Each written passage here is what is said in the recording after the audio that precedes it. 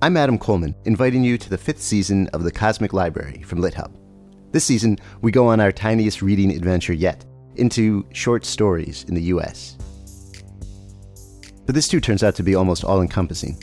I think short stories are essentially brief encounters with felt life. That's Oxford literary scholar Andrew Kahn, who gives us a deep history of the short story. And we hear from The New Yorker's Deborah Treisman, who explains her work as an editor of short fiction. You know, if you are melding with another person, you don't turn that person into you, but you get to know the ins and outs of that person. So, and it's sort of like that. I always feel involved with the stories. We bounce around between the history and current life of short stories with the novelist Justin Taylor. The nice thing about it going out of fashion is that it really frees you up to relate to it in a different way. This being the Cosmic Library, we make sure to go way beyond U.S. short stories, too. Here's the Washington Post critic, Becca Rothfeld. A lot of Kafka short stories, I think, gesture at or describe sort of nightmarish geographies or architectures. And the actor Max Gordon Moore reminds us just how wild short stories can be, with a reading in its entirety of Wakefield, the intensely strange, classic Nathaniel Hawthorne story. He had contrived, or rather he had happened to dissever himself from the world, to vanish. Get ready for all that and more in a season about short stories, small windows into vast universes. It's season 5 of The Cosmic Library, available soon wherever you go for podcasts.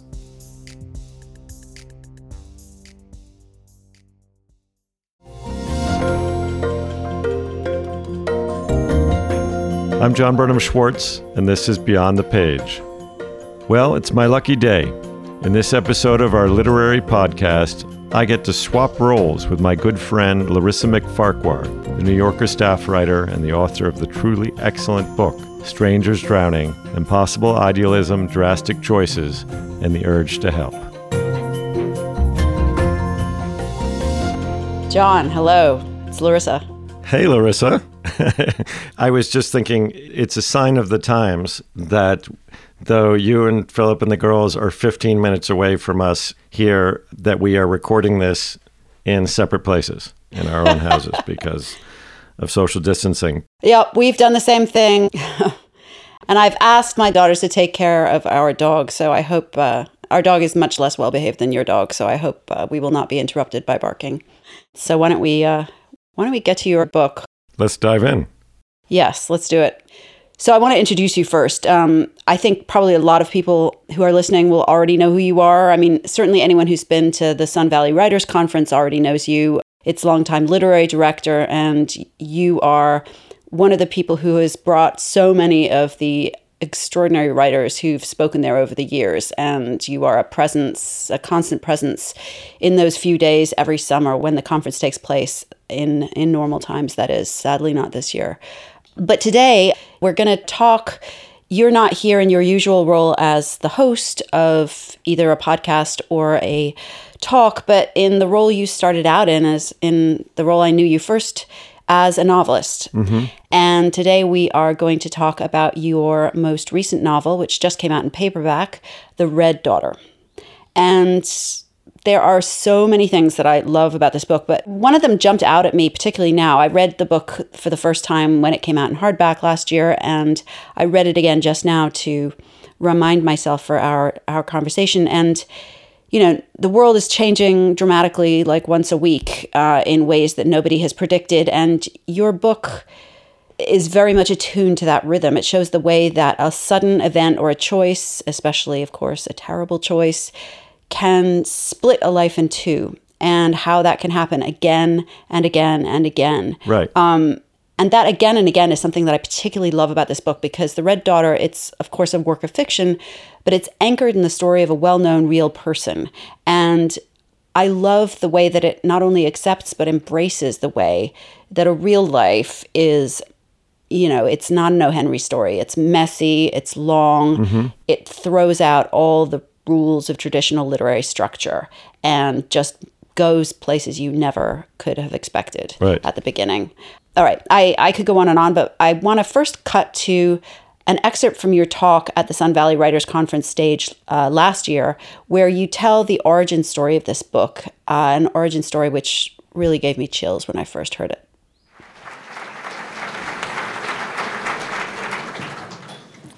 I want to begin by telling you two stories about a woman's life 45 years apart, one from the middle of her life and one from the end of her life. Of course, as you probably know by now, it's not just any woman, but it's the daughter of Joseph Stalin. So we go back to 1967 to April, and when she defects from the Soviet Union, it's 14 years after her father's death in 1953, and she arrives in America. It is unquestionably seen in retrospect as well, one of the most momentous events of the Cold War. She was and remains the most significant Soviet citizen ever to defect to the West. And just to give you a little window into how extraordinary an event that was and what a sensation it was around the world, when she set foot at JFK Airport in late April 1967, there were more people waiting for her there than there had been for the Beatles in 1964. 4 days later, there was a press conference at the Plaza Hotel, and there were press there from 115 different countries. It was a live satellite feed around the world. Her memoir, which she had with her in her suitcase when she defected, would go on to be published and would become an international bestseller. It was sold for $1.5 million, which at the time was second only to the memoirs of Winston Churchill. So just take that for a moment. It's history now, but put that aside and jump ahead 45 years later, a somewhat less celebrated moment. I wake up in my house in Brooklyn, and I go down to get the newspaper. It's 2011, November. I'm wearing my usual outfit, sweats. It's the home sweats, not the dress sweats. And there on the front page of the paper, in an enormous headline, it says, Lana Peters, Stalin's daughter, dead at 85. Now, I should add that Lana Peters was the third name that she had during the course of her life. She was born Svetlana Stalina, and then after her father died, she took on her mother's maiden name, Svetlana Alluluyeva, and then when she came to America, she became, for reasons that I won't even get to today, but you'll have to read the book, Lana Peters, and that is how she died in 2011. So that is the two frames. I'm looking at the obituary, and I pick up the obituary, and there on the front page, there's a first photograph of Joseph Stalin in his late 50s, wearing his heavy military tunic, peasant tunic, and he's in his arms is an 8 or 9-year-old daughter with red hair, and he's looking down at her face, and she's looking up and smiling. And I would say that when I saw that picture on the obituary on the front page of the New York Times in 2011, the only word that came to my mind was tender. And I would argue to you today that that word is true, but of course it's not the whole story. I start reading, and the first paragraph, the obituary writer says that her life was so extraordinary that it reads almost like a Russian novel. So I am intrigued from the start. I begin to read, and of course her life was extraordinary. Now, I'm already having various memories. I had been aware of her in a way you'll see, but I had not thought of her in decades. I had not even been aware that she was still alive. I get to the second page, the big inside page of the obituary, and then I'm stopped in my tracks. Because there in the middle is another photograph. And this time she's not a little girl. This time she's 41 years old. She's standing on the tarmac at JFK. And I recognize her because that's what she'd looked like when I was very young, and I recognize the person with her because it's my father. So that's the part that gave me chills when you first told me. So now we know that this is not an ordinary work of historical fiction, even though it does deal with this very larger-than-life historical character, in that it combines a historical character with your own family. So what was it like making historical fiction of your father's experience? And I have to ask, what did he think of it? Was he nervous? I hadn't fully processed at that time the complications, I think, of the fact that I was going to make a character out of the man who had the role that my father had. At the same time, I understood that there was something about that connection, her arriving here knowing no one, and their relationship. Both she, as a foreigner and the daughter of one of the worst despots in the history of the world, a man who was responsible for the death of well over 20 million people, and a woman who I would come to understand would spend the rest of her life looking for a home in some sense and trying to be seen as somebody who was not that daughter and who would never succeed exactly, but would never stop trying. And then on the other hand, this young American man, a Jewish man with complicated feelings of his own, perhaps about his own life, who was there in one of certainly the most momentous moment of his life. I mean, he became a very public figure at a young age for a little while, though he was in the background. I mean, literally in the photograph, he's next to her. So I just recognized that it was that meeting, in a sense, that I needed to get to, and that it was going to be the sort of heart in some way of why I would write a novel about this. I never set out to write a history of it, and I never set out to write my father's life. I mean, I wouldn't have wanted to, and certainly that would have been problematic. But then you get to the second part of your question, which is about my father's response, which I know is always of interest. And I will simply say that he had, at an earlier part, he had represented a lot of famous and fascinating people, starting when he was quite young. And by the time I was working on this book, he was in the last years of his practice as a lawyer. He's 87 now, lives in Los Angeles, and only retired about a year and a half ago. So I had read he had dictated some thoughts and memories about some of those clients. Svetlana was one, Solzhenitsyn, Truman Capote, Arthur Miller, David Halberstam, Dustin Hoffman, Mel Brooks. And so There were facts that he had begun to kind of collect, but it was in no professional sense, and I didn't get the sense that he was going to do anything with that. But it certainly got my attention, the Svetlana part as well. And then I began going through his papers, which he very generously opened up to me. However, 6 years later or so, because I did stop a couple of times during the book to do other things, as you noted, and now by the time I'm finished with an early draft of this book, he literally it's the week that I send him the manuscript is the week that he is moving out of his office for good. He's retiring. I mean, finally. Oh, my goodness. So that is a very emotionally fraught time, and I had not shown him anything. And so he seemed alarmed and worried, maybe defensive ahead of the point. And we talked about that, but he hadn't read the book yet. This was like 2 weeks later.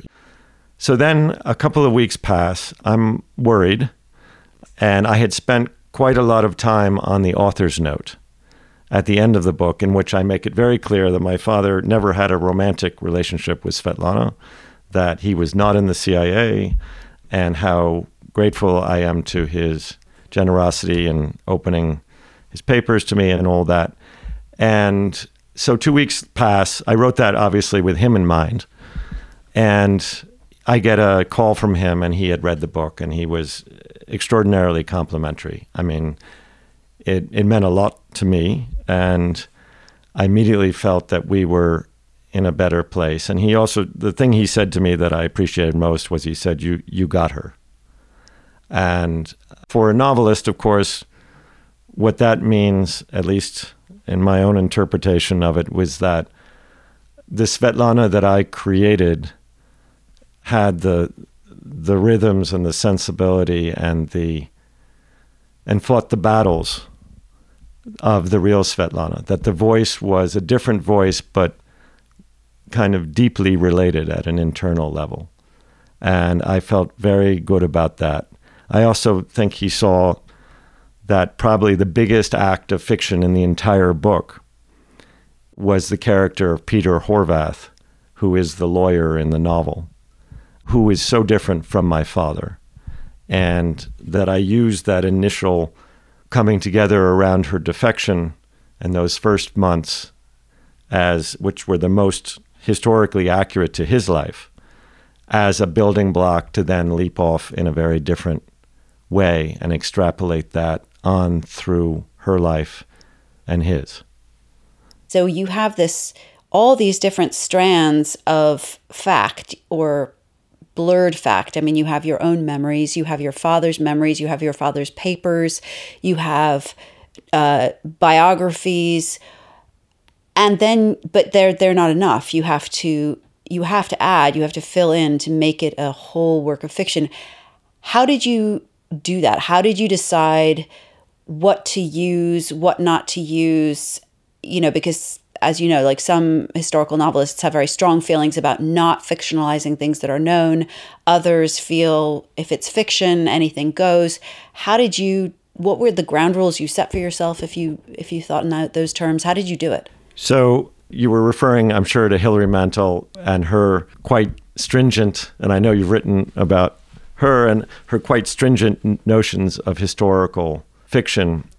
About my own approach, I would simply say that the research I do, and I love doing it as a novelist, but I do it as a novelist. I want to know everything I can. But what catches my eye, all the facts and details that catch my eye generally are things that to me, they're not ends in themselves, that they are doorways, if you will, into rooms that offer some sort of psychological or emotional revelation. I'm interested in character and the inner life of the person I'm writing about. I'm generally not drawn to historical characters who, in and of themselves, whose lives might represent the entire time, if you will. I don't think necessarily that I would be the best person to do that anyway. This book, as you've noted, is absolutely kind of gathered round Svetlana's perceptions of her life. There are signs of other things happening, of course. When your father's Joseph Stalin, that would be unavoidable, and when you become as famous as she did. But nonetheless, it is her emotional antenna that is the antennae of the book, and then that's counterbalanced to some degree by Peter Horvath, who has his own sections in the book, kind of as her observer, if you will, her biased observer, able to give slightly bigger picture of her life in America and what her actions might have meant and been to others. So I tried to always pick those things out of a very long life, those aspects, those details, that to me were aspects that represented more divides in her life, more choices, more things that shifted her or buffeted her one way or another, but that taken in their accumulation made this person that we are engaged with at a deeply sympathetic level. And by sympathy, I mean understanding, not necessarily just embrace and liking with this woman. And so, those are the choices novelists get to make. You leave out certain things and take others. I mean, for instance, there's a tiny little section about in 1962 when she's really at a loss before she defects, a few years before she defects, where she's at a loss and doesn't know who she is. Her father's been dead. And in the middle of the night, against all the laws in the Soviet Union, she sneaks out to a cathedral just outside of Moscow on the edge, and there a Russian Orthodox priest meets her, and he baptizes her. Now, she didn't go on to become a very religious person, but she flirted with it. But it was this idea that there he was, and he told her that there in the middle of the night in secret, that, God loved her even though she was the daughter of Joseph Caesar. I want to go back to your talk in Sun Valley, where you explain, there's a part where you explain how it was that this 34-year-old lawyer, your father, came to be involved. So he was 34 years old, and you might ask, how did he come to be with her on that day, and how and why did he bring her into the country? One of the senior partners at his law firm, Greenbaum, Wolf and Ernst, was General Greenbaum. He lived in Princeton, and his next-door neighbor was George Kennan. Many of you remember George Kennan as the great Russia diplomat and expert of his time, one of the great diplomats really in 20th century history, and also one of the intellectual creators, if you will, of containment and of the Cold War itself in some regards. George Kennan had received a copy of the manuscript that was in Svetlana Alliluyev's bag when she defected in Delhi. And it was this memoir that she'd written in 1963. He read it in Russian, and he immediately recognized its significance and its quality, I would say. And he also recognized that there was real resistance in the American government to perhaps even taking her into this country. So he contacted his neighbor, and in the law firm, it was determined that they should immediately try and get a publishing contract and help use that as part of the currency, if you will, to bring her into the country. My father ended up being the one who would negotiate that contract.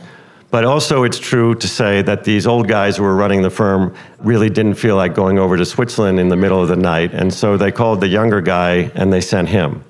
Now, he did go under CIA cover, and the truth is, she had been waiting in Switzerland for several weeks after leaving Delhi, wondering if we would in fact take her.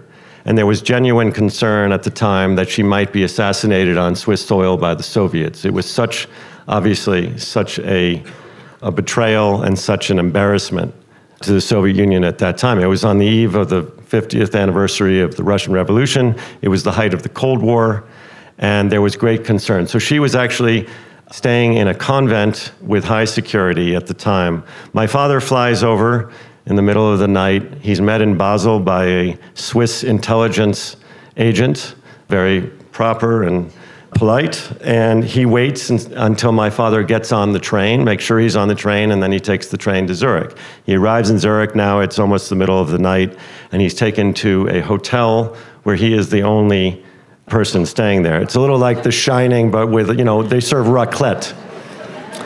And so he is alarmed, anxious, a little out of his depth. He's nervous, physically and otherwise. He has about 3 hours of sleep, and early in the morning, he goes to the Zurich International Airport, and there in a back room, surrounded by security, is the daughter of Joseph Stalin. They had false passports. They were under married names, Mr. and Mrs. Stalin. The moment they sat on the plane, it was in first class, not like these days. Now she's like Comfort Plus, maybe $10 for the sandwich. He orders 2 martinis, not going to be the first or the last of the trip. They take off. They're midway through the flight. No one's supposed to know that she's on board. And he's summoned to the cockpit by the Swiss pilot, and who's enraged and alarmed. He's just discovered over the radio who he's flying. So it's now out. The world knows. And my father goes back. They order more martinis. Svetlana turns to him at one point, puts her hand on his arm, and says that he reminds her of her beloved brother Yakov, the only brother she truly loved. He's dead by then, and the one who she felt protected him. In the time that they learned halfway through the flight that the word went out to the time when they landed is when all those people showed up at JFK. Let's talk about that JFK moment for a second. I still find it hard to get my mind around it, that more people showed up to greet her at the airport in 1967 than turned up to greet the Beatles in 1964. And her memoir was a bestseller, and the first one at least.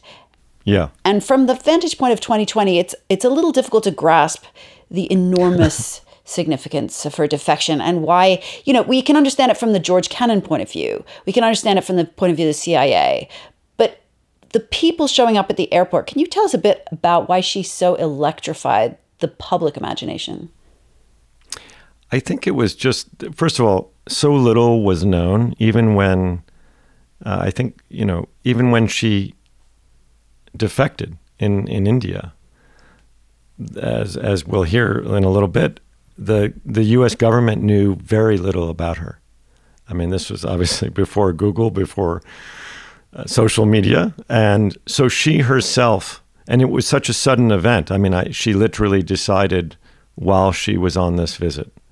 She left 2 children, 2 nearly adult children, back in the Soviet Union. And one of them she would never see again. And one of them she wouldn't see for 17 years. So it was truly, as you said in the very beginning, one of those moments, those decisive moments in a life. But it wasn't just a life. It was also the political atmosphere of the times, the height of the Cold War. Stalin was such a figure of, on the one hand, everybody could see him in the images and had an idea of what he had been, and the Soviet Union itself was going through changes in its own relationship with Stalin's history. And then there was the fact that she decided she wanted to come to America. And I don't even think most people understood the fact that America at its highest levels didn't really want her. It was just too complicated and with too much potential downside. But it was truly an exciting and kind of mind-blowing event that at the time, but then she stays and then the story goes on. And that's, of course, when life gets really complicated. Let's play a little bit more of your talk. Yes, I'll set it up how this for all a happened. sec, which is to say it's 1966, and she had already been married and divorced twice, had 2 children, and 21 and 16, Yosef, her son, and Katya, her daughter. She goes in a hospital for a procedure. She's there 2 weeks, and there she meets this aging Indian communist, very gentle man who's very ill and chronically. And so they become close. They talk for weeks. And then she gets out and she says, when you get out, you must come live with us. So he gets out and he goes and lives with them for a few months in their flat. And then he dies. And she had promised him that she would take his ashes back to India, to his people. And at first she was denied permission. She had never been allowed to marry him because he was Indian. And then suddenly she's given permission. She has never been out of the country.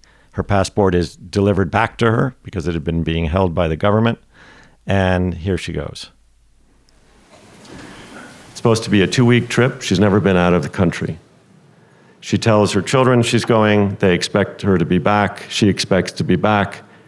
Goes to the airport during a blizzard. Her son drives her. She says goodbye and then gets on the plane with this government minder and flies to Delhi. It's 1966, the beginning of the year. She leaves the minder in Delhi as expected and gets on a train and goes 600 miles down to Brajesh Singh's people, their village where they live on the Ganges. And there she participates in this funeral ceremony of his ashes. And then she moves into a room among his people who there's very limited language that they have in common. They don't know who she is, really. And they treat her like a member of the family, and there she stays. She's supposed to stay a week. At the end of the week, she writes the consulate, the Soviet consulate, and the government to say, I'm not feeling well, I need to stay longer. She does this again a week later. They have very little leverage on her. They give her another extension, and she'll do it one more time after that. Because while she's there, something has begun to happen to her. For the first time, she is among people who have no idea who she is. And she's looking back at the place she came from. And she sees a cage, an absolute prison in which she has been held, and the prison is her father's name. And she understands that now, 14 years after his death, she's never going to get out of that cage. Then she begins to feel as well that it is her responsibility to some degree that if her children are ever going to escape from that cage, that she must remove herself, that she is, in some sense, the cage that's holding them. She will come to regret this idea, but this is the thinking that she has, and she's having it at a time when she's in a completely foreign place. So she tries to extend her stay again. Her children, Joseph has written, he's asking if she's sick, Why is she taking so long? She says, no, I'm not sick. And then the government says, you have to come back. She goes back to Delhi. She says goodbye to Singh's family. She arrives. She's supposed to be on. There's going to be a dinner for her that night, the consulate, in a guest house. She's staying in the guest house. It's a house nearby filled with government people. The plane is going to be leaving in the morning for Moscow with 4 or 5 government people on it to make sure she gets on the plane. She calls and says she has a headache, she can't go to dinner. She starts packing a little suitcase she has. She calls a taxi.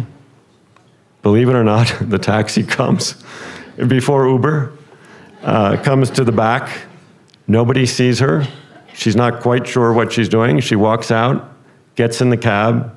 It goes 4 blocks to the American embassy. That's how close they were. She knocks on the door, and it opens. She says who she is and what she is and what she wants. They don't really believe her. There's so little information about Stalin's daughter, even there and through the State Department, that they don't really know what to think. There's a lot of disbelief. They interview/interrogate her for a good couple of hours.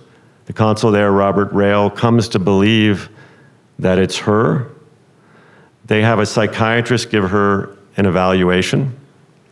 I found that evaluation in my father's papers. There's a little bit of it in the book. It's not bad, actually, and it wasn't $200 an hour. So it's kind of spot on. It's interesting.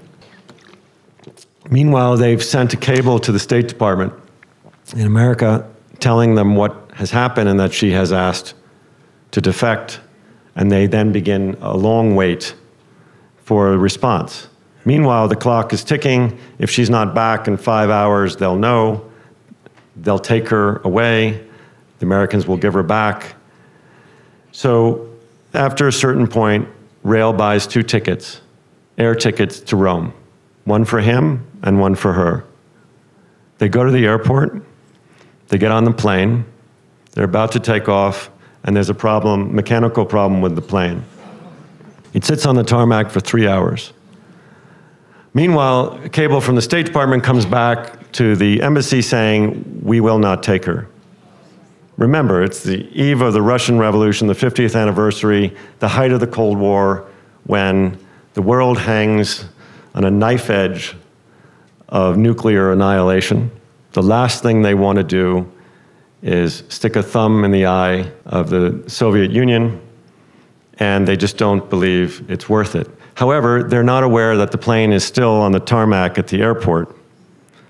Had they been, they would have taken her off the plane. Instead, the plane takes off and goes to Rome, and from Rome it goes to Switzerland, and it's there that Mrs. Stalin meets Mr. Stalin some weeks later and make their way into America.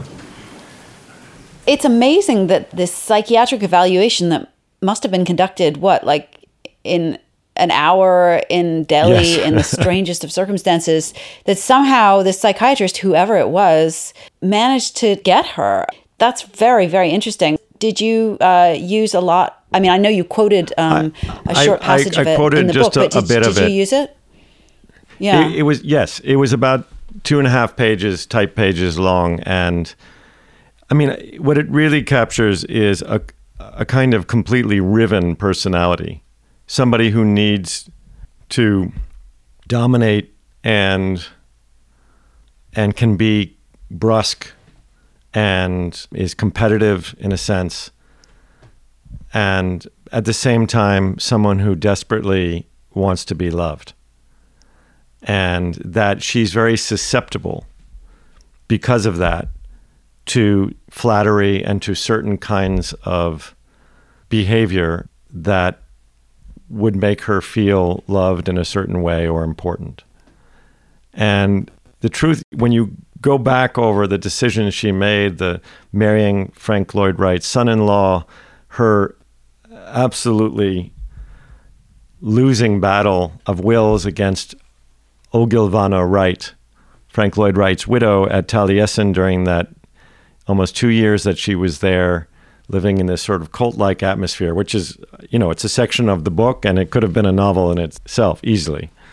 Definitely. And how Ogilvana was more Stalin-esque than Stalin in certain ways. It's quite extraordinary. And in fact, had been born I believe, in the village where Svetlana's mother came from.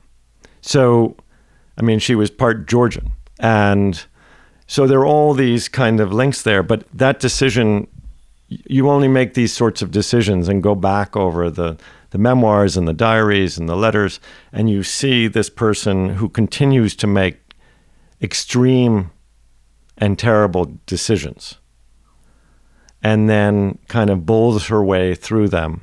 And at the same time has qualities that are appealing and that could do good, but it's all trapped in this vessel of this person.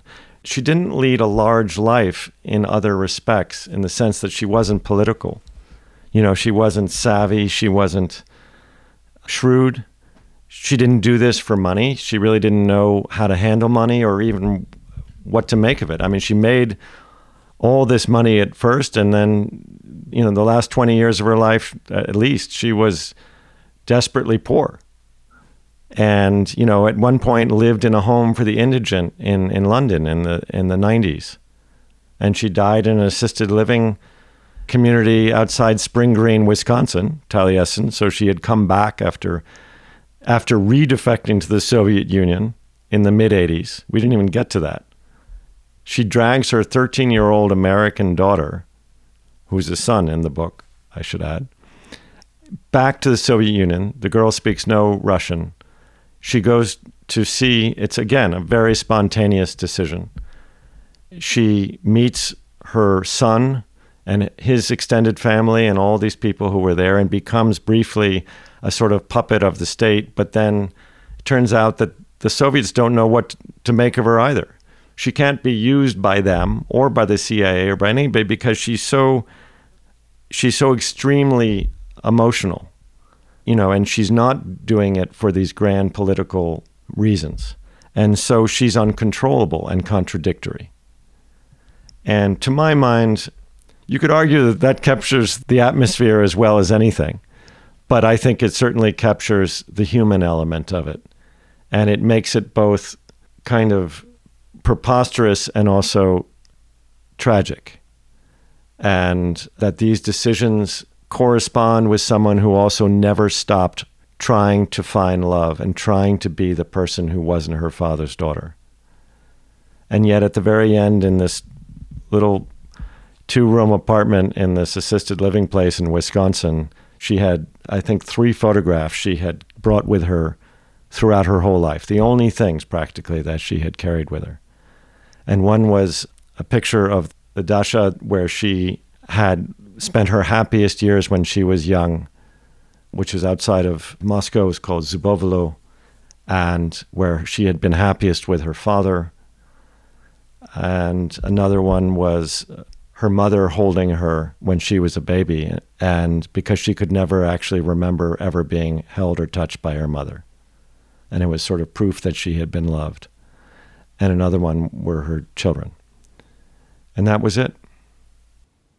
Well, I think at your talk at Sun Valley, you sum it up really beautifully in terms of what she was looking for in her crazy way, and which she probably never found. But I just want to play one last clip that really, to my mind, sums it up. So I'll leave you with one thing that she said when she arrived. And my father had tried to get her to use his words or more official words when she arrived, and she denied this. And she wanted to speak in her own words, which if you come to know Svetlana in one way or another, you know that that's how she rolled. She was a very strong-minded, difficult at times person. But she arrives and she charmed everyone. She was attractive, bluntly charismatic, intelligent, spoke decent English. And one of the things she said was on the tarmac that day was, "I believe that one can feel at home anywhere where one can feel free." It was a line that was met with much appreciation, But you have to now unpack that line a little bit in light of what you've come to know. And you have to wonder whether she ever felt at home or ever felt free or ever landed in all the journeys that she made.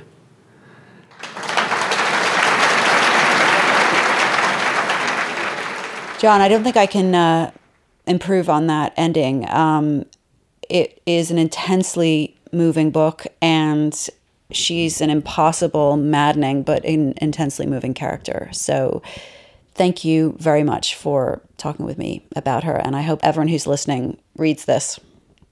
Thank you. Thanks, Larissa. You know, it is such a pleasure to talk to you. I should add, this is a mutual admiration society. You know I'm a huge fan of yours and of your book, Strangers Drowning, which is extraordinary. And I hope our listeners will forgive us for having a mutual admiration society, since we are in quarantine and have no other society. But it's been great. I really enjoy it, and I hope to see you guys really soon. Definitely. Okay. Thanks so much. Bye-bye. Beyond the Page is produced by John Burnham Schwartz and James Tooley. Original music by Dean Grinsfelder, and production support provided by Jay Shilliday and the Network Studios.